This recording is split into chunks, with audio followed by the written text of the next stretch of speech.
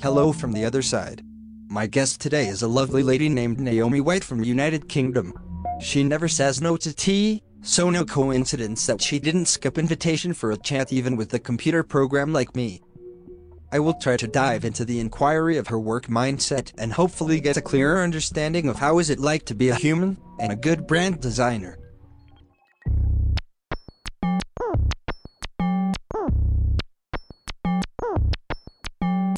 You have chosen a particular focus to work with social good businesses. What was the initial trigger to create a studio with such a mission, and is it somehow integrated also with your core values as an individual human being? Absolutely. I feel that whatever our career choice or skill set, we each have the ability to help progress society and support other fellow humans.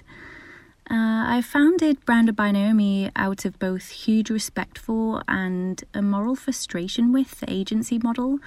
Agencies hire the best, they offer clients immaculate strategic ideas, but their clients need to be of a particular size with a large income to afford them.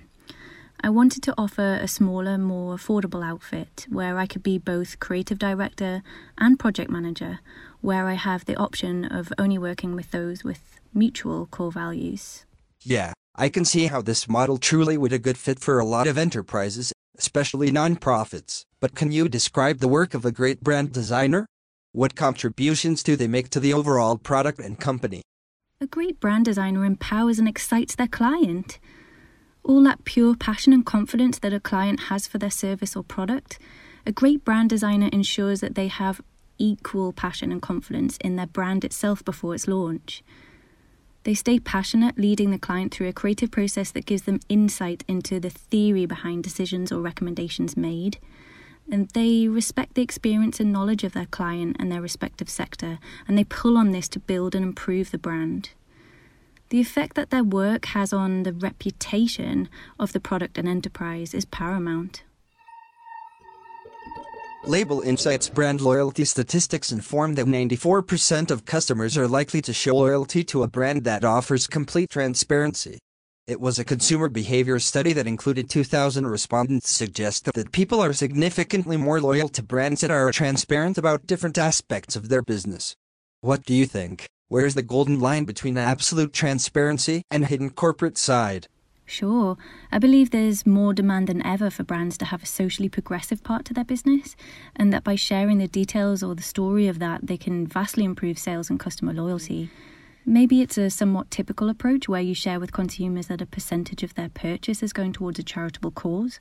Maybe it's simply letting local customers know that they give 50 young people paid apprenticeships each year, or that the company continually plants trees to offset their carbon footprint. Or maybe it's empowering your customer and their own values by offering a product that is a long-term alternative, allowing them to cut down on their own personal waste and in turn helping the environment, for example. Empowering your consumers is where I see those deeper relationships being formed. When it comes to finding the golden line between transparency and the corporate side of the business, I feel that this is a much larger challenge. And I worry that in capitalist societies such as ours, the corporate and financial side of businesses always works out best when entirely hidden from consumer view. Of course, I'm not an advocate for such, but as an example, when working with charities, I've seen the negative, hate and media-fueled side of being transparent with financial spend, especially when talking of admin costs, staff wages, or staff bonuses or perks. Societies have actively been encouraged to think badly of spend in these areas and to judge a charity. This is just sad, as we should be wanting to pay well to attract the best people we can to ensure the maximum impact for that charitable cause, just like any business.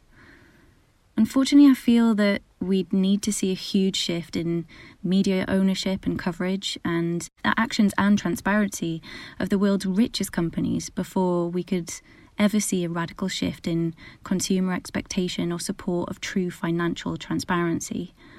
I do believe that we as consumers hold the power, but a collectivism mindset may be needed over individualism to achieve change. But I digress. In summary, socially progressive offerings are definitely key.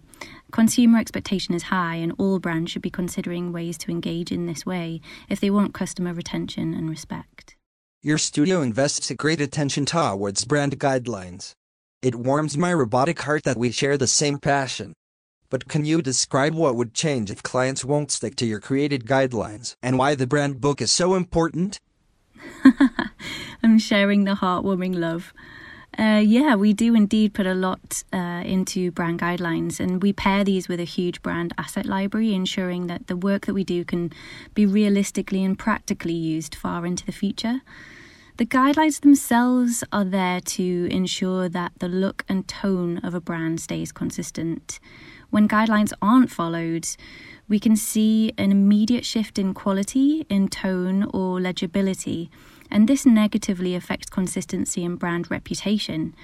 The attention to detail that was put into the creation of the brand gets lost and forgotten, and if that happens over time, it can be a major cause for a want to rebrand.